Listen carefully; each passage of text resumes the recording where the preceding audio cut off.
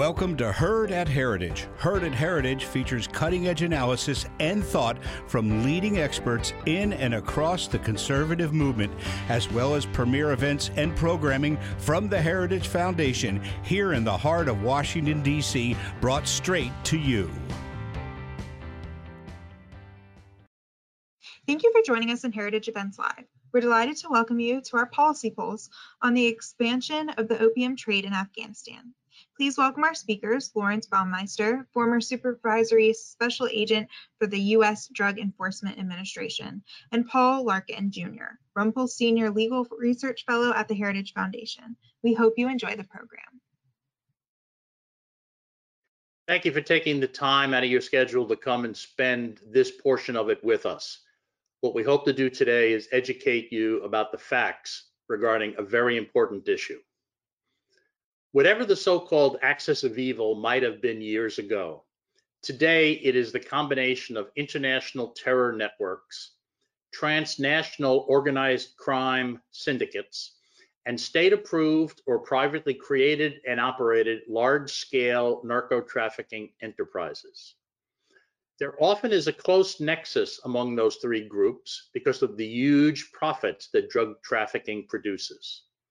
The result is that the same evil people often wear three different but related hats. Consider the danger that this problem presents us. In her book, Seeds of Terror, Gretchen Peters wrote that it cost Osama bin Laden only $500,000 to carry out the 9/11 attacks.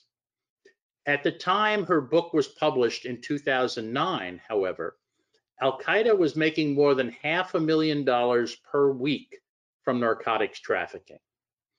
The upshot is that terrorists then and now can financially afford to make us suffer a 9/11 type loss every 7 days or less. What effect will the fall of Afghanistan have on drug trafficking and terror? Will our withdrawal make narco-terrorism more likely? Will Afghanistan become a narco state? To answer those questions and decide how to respond to the answers, we need to know the facts. Not the facts as described for us by Washington, D.C. politicians, but the facts known by the people on the ground in dangerous lands. We start that education today. We have an expert to tell us the facts based on his experience in dealing with Afghani narcotics trafficking. He is retired DEA Supervisory Special Agent Larry Baumeister. Larry, the floor is yours. Thanks, Paul. So we have a relatively short period of time to cover a lot of information. So what I'm going to do in the time that I have initially before our question and answer is kind of talk about a brief history of how we got to where we are today, to talk about any expansion of opium and heroin trade. We have to kind of know what we're expanding from. So in three parts, I'm going to try and bring us back to where we are now. The first part is going to be about the Taliban and the drug trade prior to 9/11.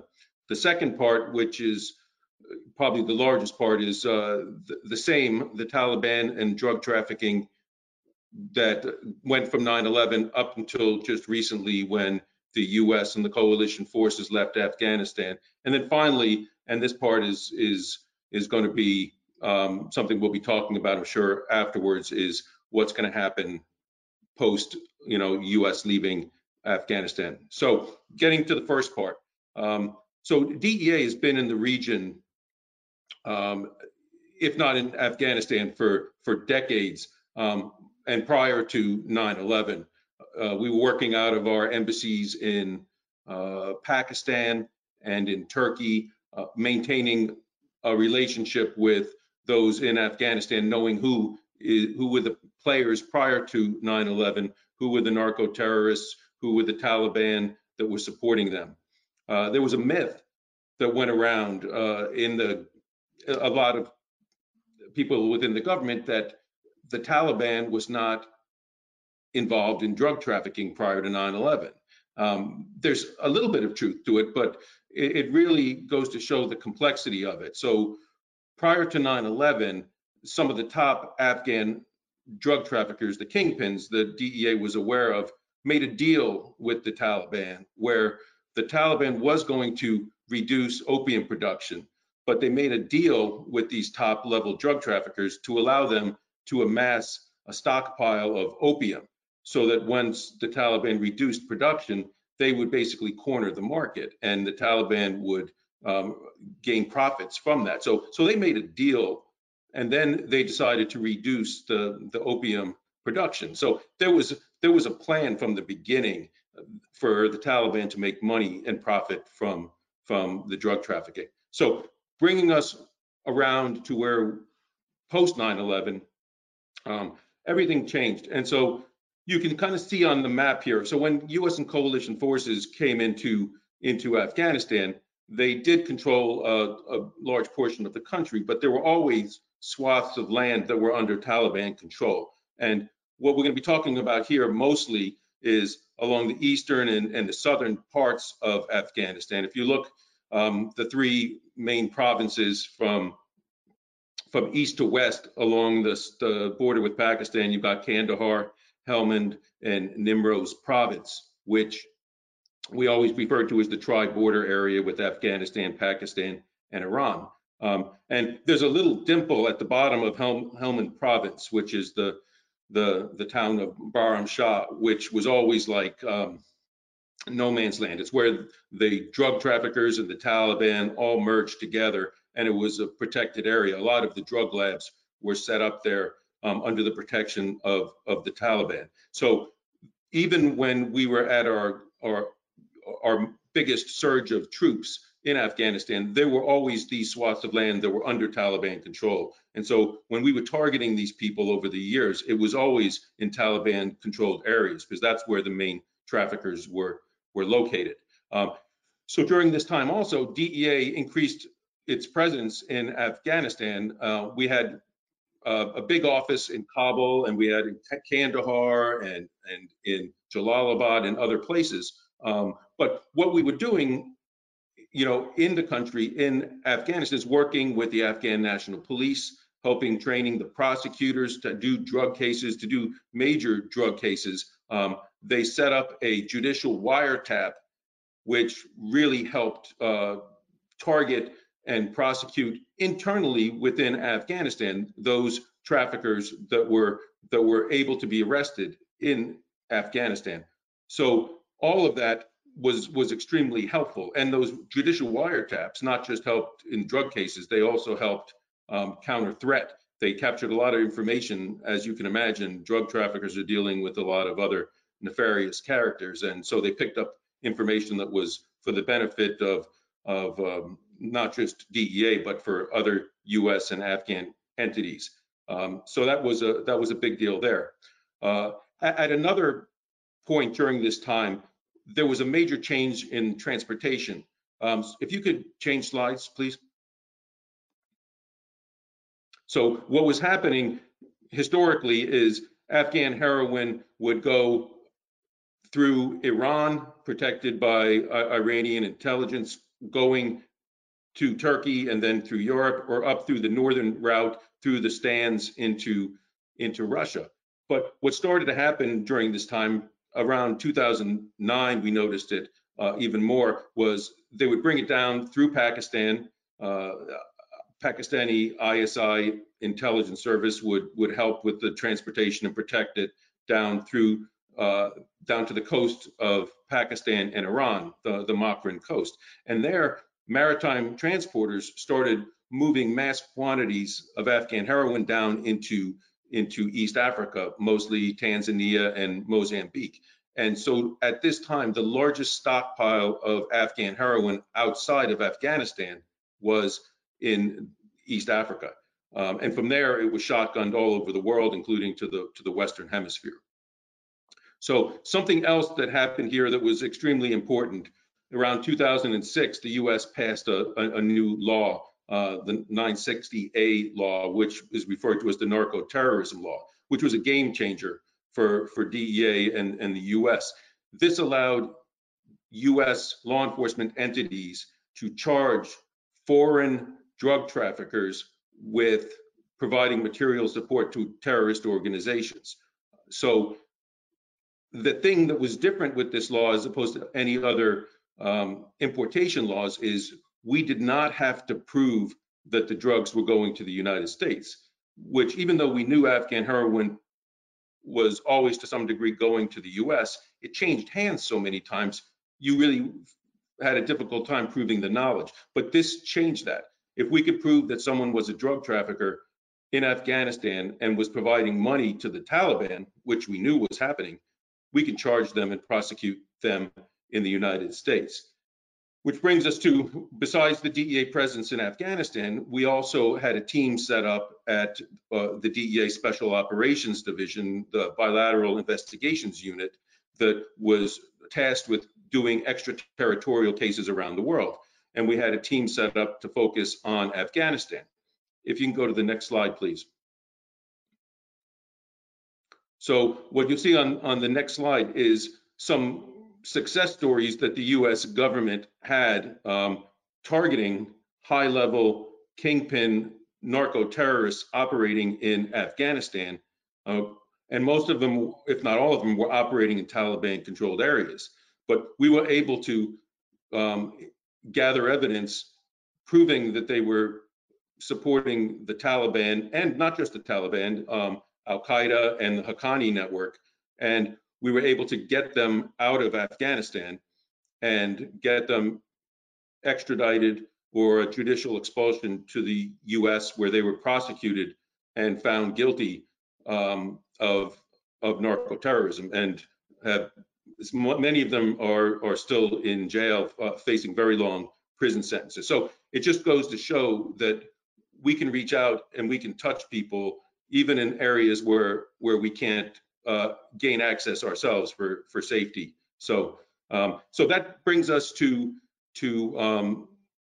the third part of this presentation. What happens now as of August when the US and coalition forces pulled out? So initially, right off the bat, we know that our mentoring of the Afghan National Police, we know that the prosecutors that helped on these cases, that judicial wiretap that not only helped put people in jail in Afghanistan, but it gave threat information to protect the Afghans as well as all of us, is now gone, most likely never to return. And let alone the whole separate subject of what happened to those police and prosecutors that worked with us and helped us. I mean, that's clearly one of the things that will never, go back. And we all hope and pray that as many people got out as possible that helped all of us. But the other thing is, clearly there was major drug trafficking, heroin and opium production, during the time that the coalition forces were there. But even as recently as like the last couple of weeks, we're getting information that the major kingpins, who we know who they are, and we're constantly trying to build cases against them, are telling people that this is, now that the Taliban's in control, they don't have to put up appearances or hide anymore. They can be out in the open and it'll make things much easier for them. So that's clearly something that's going to happen moving forward. And finally, the Taliban, Al-Qaeda, the Haqqani network, they've been increasingly involved in the drug trafficking, where they used to just maybe profit from taxing the movement of drugs or production. Now they're actually a part of it, more like an organized crime syndicate, where they're involved in the actual drug trafficking, not just making money off of taxes. So they're going to be making much more money, which is going to be helpful to them as most of their money is now frozen. So that's going to be a big part moving forward. So that's just a quick little summary to kind of get us from where we started to where we are now. So Paul, I'll turn it back to you. Thank you, Larry. Let me ask you a question. In the book that I mentioned earlier, Seeds of Terror, Gretchen Peters said that there was powerful circumstantial evidence that Osama bin Laden profited from opium trafficking.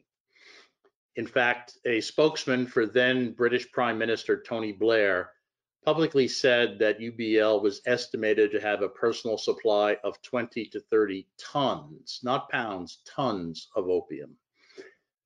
Did you see evidence that Al-Qaeda, not just the Taliban, but Al-Qaeda was profiting from drug trafficking? And is that, if so, is that likely to continue, go away, or in fact increase? The short answer is yes.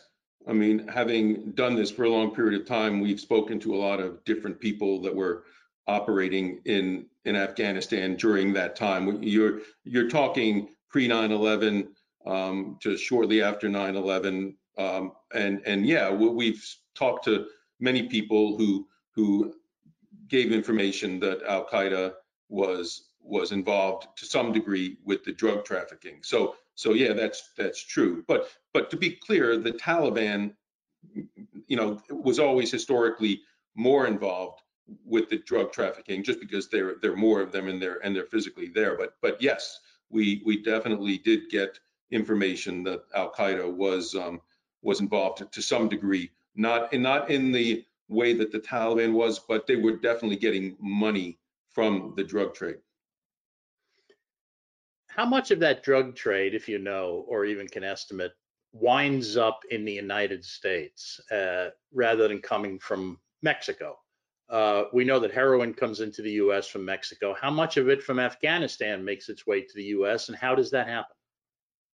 Well, we could probably do a whole talk on that subject alone. But so clearly, because of the proximity to Mexico and the porous Mexican border, the vast majority of drugs, including heroin, coming into the United States come from Mexico. I don't think anyone doubts that.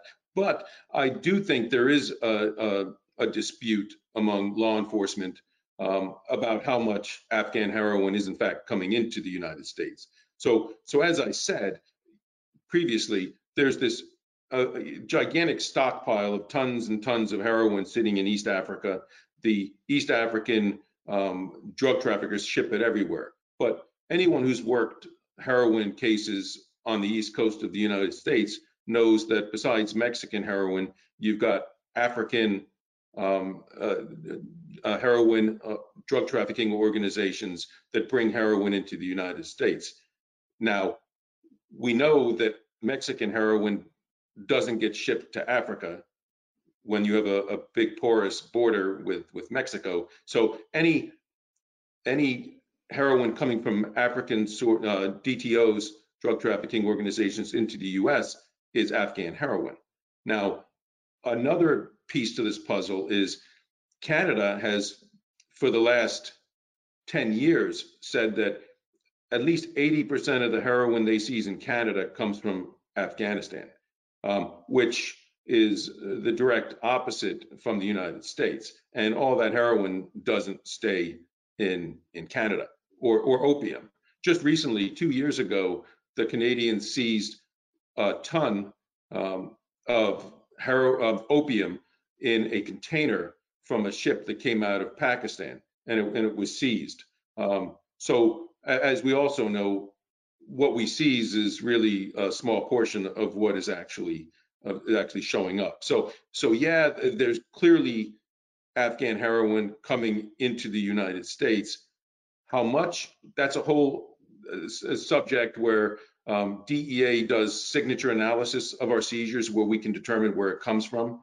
But some of the other government agencies don't do that. If heroin is seized at an airport, for example, from an African carrying like 10 pounds of heroin in a suitcase, they won't necessarily do a signature analysis. So if it came from Afghanistan, we would never know that. And of course, when you're focused on your biggest threat, which is the border with Mexico, you would expect that that's where you're going to seize the most heroin, and you're not really focusing or looking at the border with Canada. So it's kind of a long answer, but the question is, I think everyone that I know who talks about this subject matter believes that there's more heroin coming into the United States than formally the government of the U.S. is acknowledging. Larry, we left the Afghanistan last month or August. We no longer have boots on the ground there. How much does leaving hurt our ability to learn what's happening on the ground in Afghanistan? I mean, I know the DEA does a great job trying to gather intelligence in all sorts of countries where we don't have the military. But how much of a injury did we suffer when the military left Afghanistan in our ability to learn what's happening and try to interdict it? Well, I mean, clearly the military's presence made it easier for DEA to operate there. But as far as the intelligence we were getting, it was more, we got our intelligence from our presence in Afghanistan, not necessarily from the military, because as I said, DEA's relationship in that part of the world goes back decades. And there's continuity there that, we're talking to the same people now that we were talking to 20 years ago. And there's a relationship there. But what's gone forever, like I said, not to repeat myself, without the presence of the judicial wiretap, without the presence of dealing with the Afghan police, and they have their own network of sources that we did not have as well. So that's all gone. We can't get that back. But from an optimistic point of view, all of those success stories that I showed you that we have, and those are all great stories in and amongst themselves. There were really bad people that were providing massive quantities of money to the Taliban, Al Qaeda, and the Haqqani network. And a lot of them were true believers in terms of some people paid money to the Taliban because they had to. They didn't like them, but in order to be a drug trafficker, you had to pay money. Others were true believers in the Taliban cause and gave much more money than they were required to give because they believed in what the Taliban was doing. But because of this relationship, like I said, we were able to build cases in Taliban-controlled areas, much like it is now. So a certain degree, those big kingpin targets, I think we have the ability to get them from the outside. But all of the cases and all of the internal prosecutions that were done in conjunction with the Afghan National Police, yeah, that's going to be near impossible to do those kind of cases from the outside. Pakistan is an ally of the United States on many things, but in this field, it seems like they sometimes are an ally, and according to reports I've read, they're sometimes supporting the drug trafficking. What can you tell us about our ability to rely on Pakistan to assist us in dealing with transnational drug trafficking? Yeah, as you said, that's a complex question. We have information that a lot of the major drug traffickers in that part of the world, because they're Afghans in most cases, but they would lay their head in Pakistan across the border, where I showed you across from Helmand province and from Kandahar province. If there was ever a threat, they just go across the border, and they knew they were protected by Pakistan. Now, when I say Pakistan intelligence, the ISI protected a lot of the drug traffickers. I mean, that is true. That doesn't mean that ISI itself was supporting the drug traffickers, but elements within ISI were definitely doing that. That was something from the moment that I started working in this area, was the connection that there were those within ISI that were either escorting drug shipments through Pakistan to get to the coast, to get put on ships, and they were protected. So yeah, I mean, that's been going on a long time, and it's Iran as well, where their intelligence service was working the traffickers to escort the drugs through their country to get into Europe as well. So yeah, that's been going on a long time, and I don't think it's just drug trafficking. I'm sure other elements of the U.S. government would also chime in about other ways that Pakistan was helping the Taliban. You mentioned the drugs going into Europe, and from what I've read, they also go into Russia. Have the European Union and its constituent nations, as well as Russia, been any help in trying to address this problem? So it's interesting because the Russians, as far as working with the United States, has been almost non-existent in recent years. But the one area where we did come together on some common ground and some investigations was drug trafficking, because with the DEA is not a political organization; it's just a police organization, that goes after drug traffickers. And so there was some sharing of information with Russia during this time, but within Europe, so the British were clearly involved. They were in Afghanistan. They were working with the Afghans just like we were, with some judicial wiretap information, and so they put themselves right there on the front line as well. But we did work with the European countries because we had a lot of times the laws that they didn't have. Most European countries don't have conspiracy laws, don't have extraterritorial opportunities to go after those targets. So there's only so much they can do legally. But the police themselves have been very receptive to working with us, and we've passed information to them that led to seizures in their countries as well. So a lot of it is not that they don't want to; it's just that their laws don't allow them to do as much as the U.S. laws. And I'll just throw in some kudos to Australia as well, because they had a big presence in Afghanistan, and they understand the importance of the heroin trade and the drug trade in financing the Taliban and other terrorist networks. So they've been very helpful as well. What about the Afghan police and army? I know you said that there's a great risk that the people who helped you are now in peril. But when they were helping you, how well equipped and how well motivated were they to help the DEA? I would say it's like in most developing countries, where you really have to, pick and choose who you're working with. So in Afghanistan, we had a vetted unit that we worked with over there that were polygraphed, on a regular basis.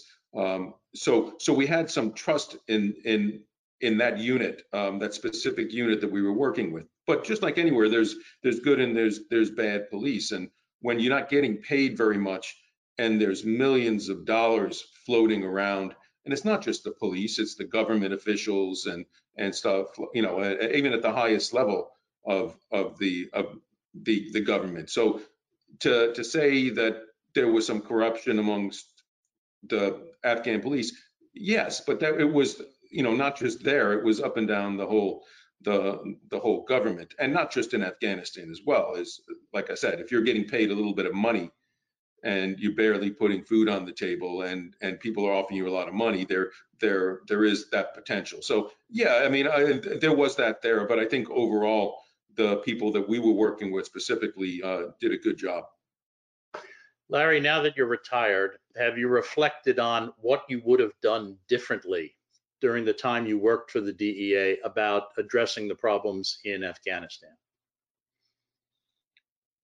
Well, it's complex, but one of the issues is, you have to pick and choose who you're targeting for prosecution in country, and those that would stand no chance of seeing a jail cell in Afghanistan, and choosing to prosecute those people elsewhere, because in Afghanistan it was not possible for those people that I showed you on the screen would never have seen a jail cell they were connected to the very top levels of government.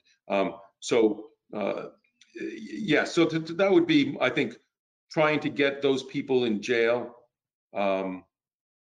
outside the United States, getting more of those type of people, because even though they get replaced clearly, just like Pablo Escobar after he died, they replaced him eventually, but it does stop the flow of money to those people that are trying to do us harm, and it may take them another step to replace those kind of people. And if you keep going after them and know that we can get our hands on them, it'll change the way they do business.